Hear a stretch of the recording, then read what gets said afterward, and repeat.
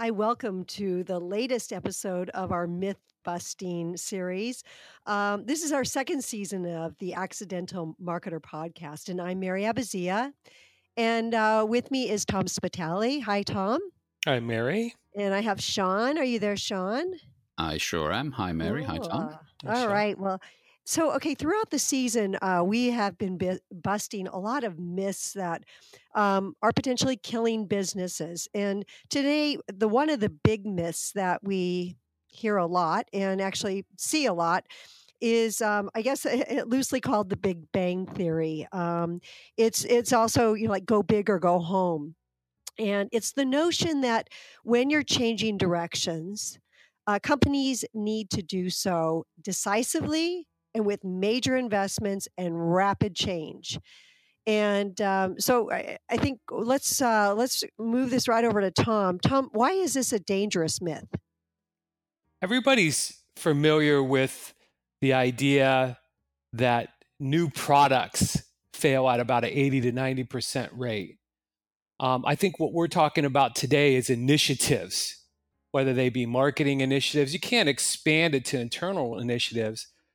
But what we have seen is a tremendous amount of failure in initiatives, whether that means just a new direction, the company's taking on, targeting a new market or something different about their value proposition.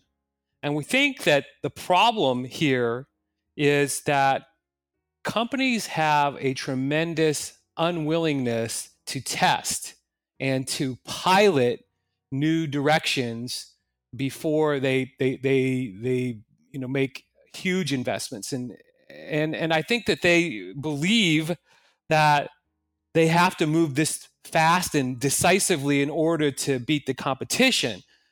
But so many times it leads to so much failure. And I guess we wanted to use today to kind of talk about why that is and how that can change. What are you guys seeing is the reason that companies are so reticent to pilot and test before moving in a direction in a big way? I think there's a couple of things driving that. One is a general preference for speed and action. Those are qualities that tend to be lauded. So if you can move quickly and grab market share quickly and have success quickly, it's all seen as a good thing. And the more methodical scientific approach doesn't always resonate with that corporate culture of always be running hard and running in a positive direction, which is closely linked to, and I don't want to turn this into a sort of gender-based discussion, but there's a general macho culture in many businesses, and if you look at that in very simple terms, there's a much more credit is given for trying, and indeed trying and failing is sometimes seen as at least good effort, as opposed to a more methodical. And I guess there's a balance because we've talked before that you can spend so long planning and experimenting and never get round to doing. So there's clearly a balance, but I think the default tends to be this, run hard, run fast, and if you fall down, get up and keep going. Sort of that sort of attitude prevails, as I see it. Yeah, I think it's interesting. I hadn't thought of it as machoism, but you raise a good point. I also think that it seems obvious. It seems like, yes, we should do a pilot and make sure that this is right, but it doesn't. I mean, we watched way too many times. I think some of the times it's that we're playing catch up. A company's playing catch up. And if they do a pilot, that means that they are admitting internally and maybe even externally that they weren't there when they needed to be. So let's get out there and just, get in the game as fast as we can. We don't have time, or we don't, really want to let anyone know that we had to pilot this, I think, is some of the pieces of it. Because it just, when you look at the risk factors of not doing a pilot, you would logically say we've got to do it. And what I love about a pilot, a lot of times, I worked on a lot of new technologies, especially in the Bay Area when we were launching things, and it wasn't always ready prime time. It wasn't the final thing. Like, I hate to say this, but even internet, wasn't ready at the time. But if you did a smaller pilot first and checked it to make sure that customers were familiar or comfortable with some of the benefits, maybe not all of them, but some of them, you're on the right track. And so then you can refine that. You learn a lot then, and then you can go on to that second horizon or that second gen and come up with even better. But to just jump in there with that final, some companies would have not never would have even gotten there, I think. Tom, what do you think? Sean's comment about machoism and the reward system for at least trying something, even if it leads to failure, resonates a lot with me. Doesn't it make a lot more sense, though, that if you're going to fail, make it a small scale failure, make it a failed pilot rather than a huge initiative that is, you end up with egg all over your face, a lot of shareholder value diminished.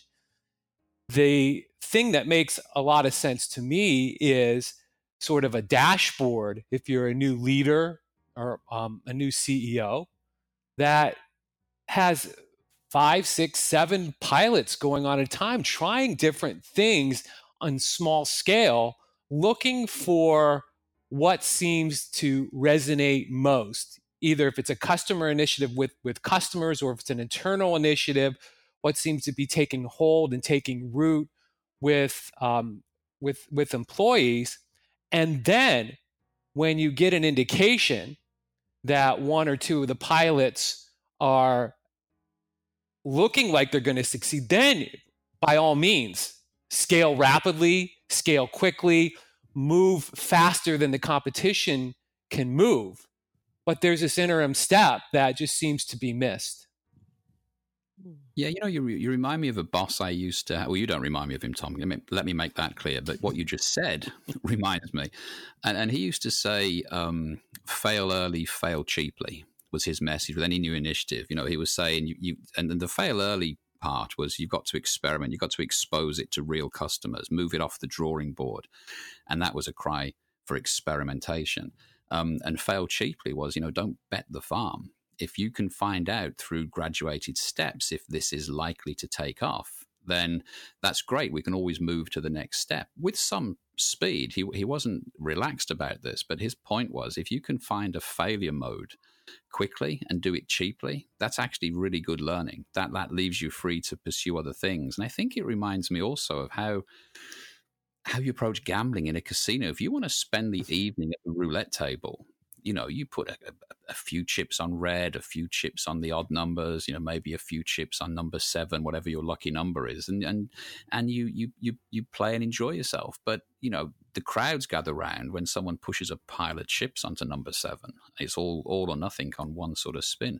That goes back to this. It's more theatre to have these big bets, but really, we should think more like gamblers and cover some bets and don't bet what we can't afford to lose and make sure that we've got multiple outcomes that could happen. We're not pushing everything into the one area. Sean, so your old boss sounds wise, and that's probably why I don't remind you of him.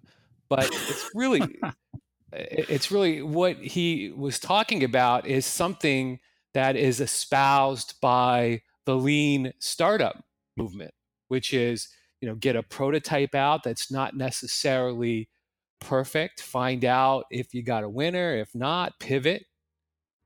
And I think what we're lamenting in our work with really big companies is they do not seem to be embracing this idea of fail early, fail often, place a lot of bets. And maybe, Mary, it's because they just they do like the theater and the idea, well, if I'm going to lead this organization, we're going to put it all on red. Mm-hmm. Yeah, I was with a client this week that works in power, and they actually did agree that they were going to do a pilot. That was part of their plan, but they were going to do it with one plant. And we started talking about it, and this is where I think the analogy of at least putting your chips on a couple of different spots makes sense. As we talked about it, if that plant goes down in that year of their pilot, and they don't have any information then on if it was, the pilot or if it was a problem with something else. So, a good practice is to place those chips on at least three different pilots or three different types of customers, so that in that span of time, there's going to be a lot of variability, and it minimizes that, or at least allows you to have one out of the three be successful, and you have some factors to be able to see why that was successful. And it, frankly, at the end of the day, it reduces your risk, as you guys are saying. Yeah, and increases your opportunity, which is the other way to look at it. It kind of does both, doesn't it? It gives you more chance to succeed, if you like, which is the positive. There's Mary, you relate a story, you don't have to name the client, but of a pretty big organization that we worked with that wondered if segmentation might help them, and conducted a pilot that proved the case for them and led to a bigger rollout. Do you want to talk about that a little bit? Yeah, I think, Tom, that is true. Especially where a company is trying to buy into segmentation or any other big initiative. In this case, the client believed they thought it was pretty reasonable, and they really didn't have a lot of other choices. Frankly, they needed to find some growth areas. And what was remarkable about this is they went to a customer group that they never really focused on, and they listened to the customers first, and then they designed a pilot, really with not any new products or anything. They just figured out there are some services that might make them happier, and the way that they use their existing products. And within 8 months, they found that they had over $200 million they hadn't thought of before. So once they found that, the senior manager said, okay, number one, we got to do more pilots, because this is, we can see the numbers here. And two, everyone's going to do, in this case, segmentation. We're going to do this in the right way now and keep finding these nuggets of gold and that we hadn't uncovered before. So that's probably one of the best stories we have, where piloting was very monetized. Yep. I think we get really excited about concepts like segmentation when we teach it, and people may get the idea that we're saying just drop everything, run out, and segment your market and start doing business this way immediately. But we always say, don't take our word for it. Conduct an experiment. Do as this client did that Mary just described. It's the perfect pilot, right? Is to segment your market, and then just take one segment. And maybe if you're in a B2B business, just a few sales reps that call on accounts that fit into this segment, and just see what happens, like the client did that Mary just described. If it works, expand it. If it doesn't work, figure out if the reasons for the failure were fixable, and if they are, make the adjustments, try again. Once you realize it works, expand it out, do more. But this is just, it's a reasonable and practical way to do business.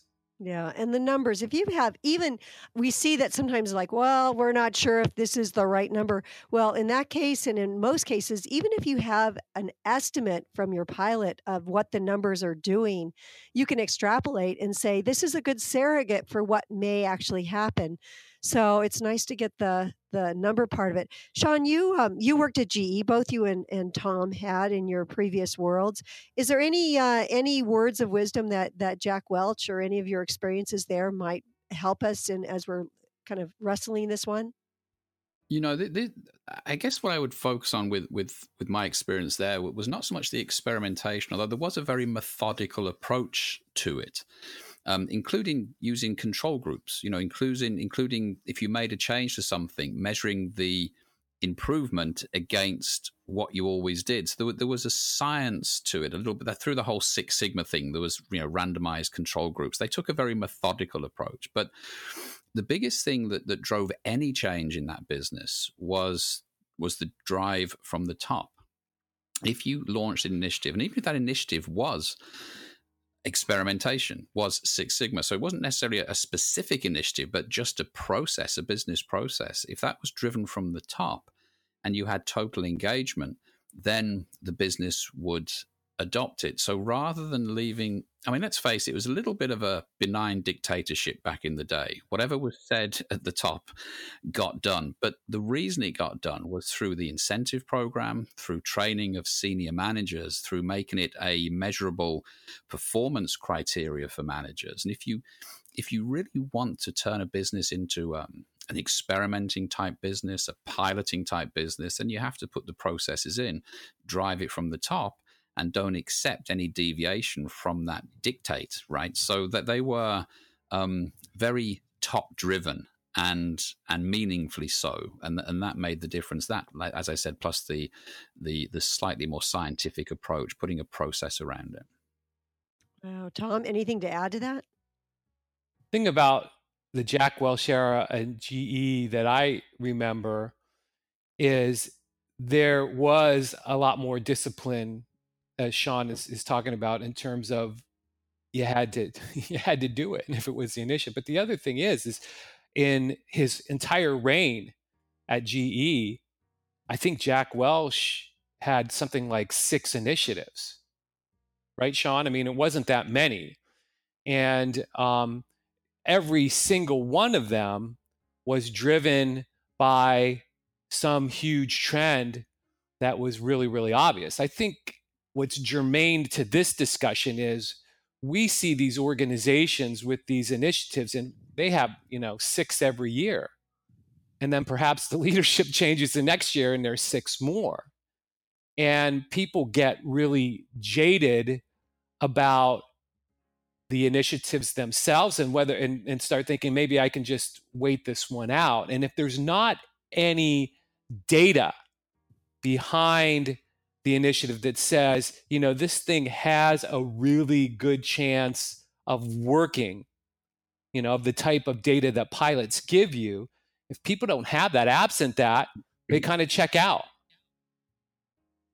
I think also, Tom, I totally agree with what you're saying, but I just feel like I should say that I don't necessarily hold GE up as an exemplar of what we're talking about, because we are talking about the experimental mindset, the do the pilot, get the feedback. There was still, because of what I said earlier, still an enormous pressure to get things done.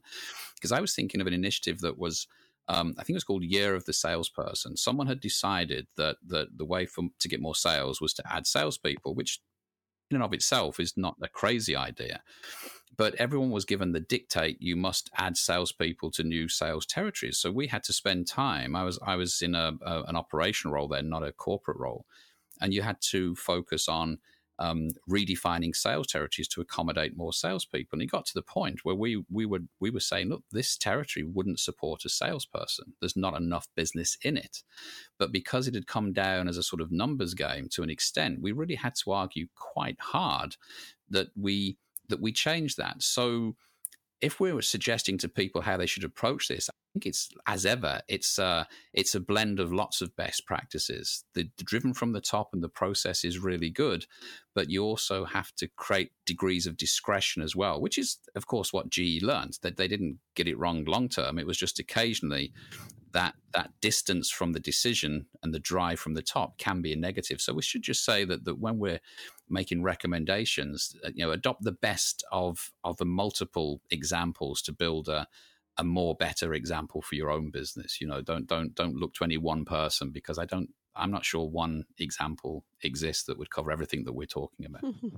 Oh, wow. Okay. Well, we hope that you've enjoyed this season. Next season, what we're going to be doing is focusing on the biggest strategic planning mistakes that we see companies make and how you can avoid them. So we hope that you're going to join us for that season.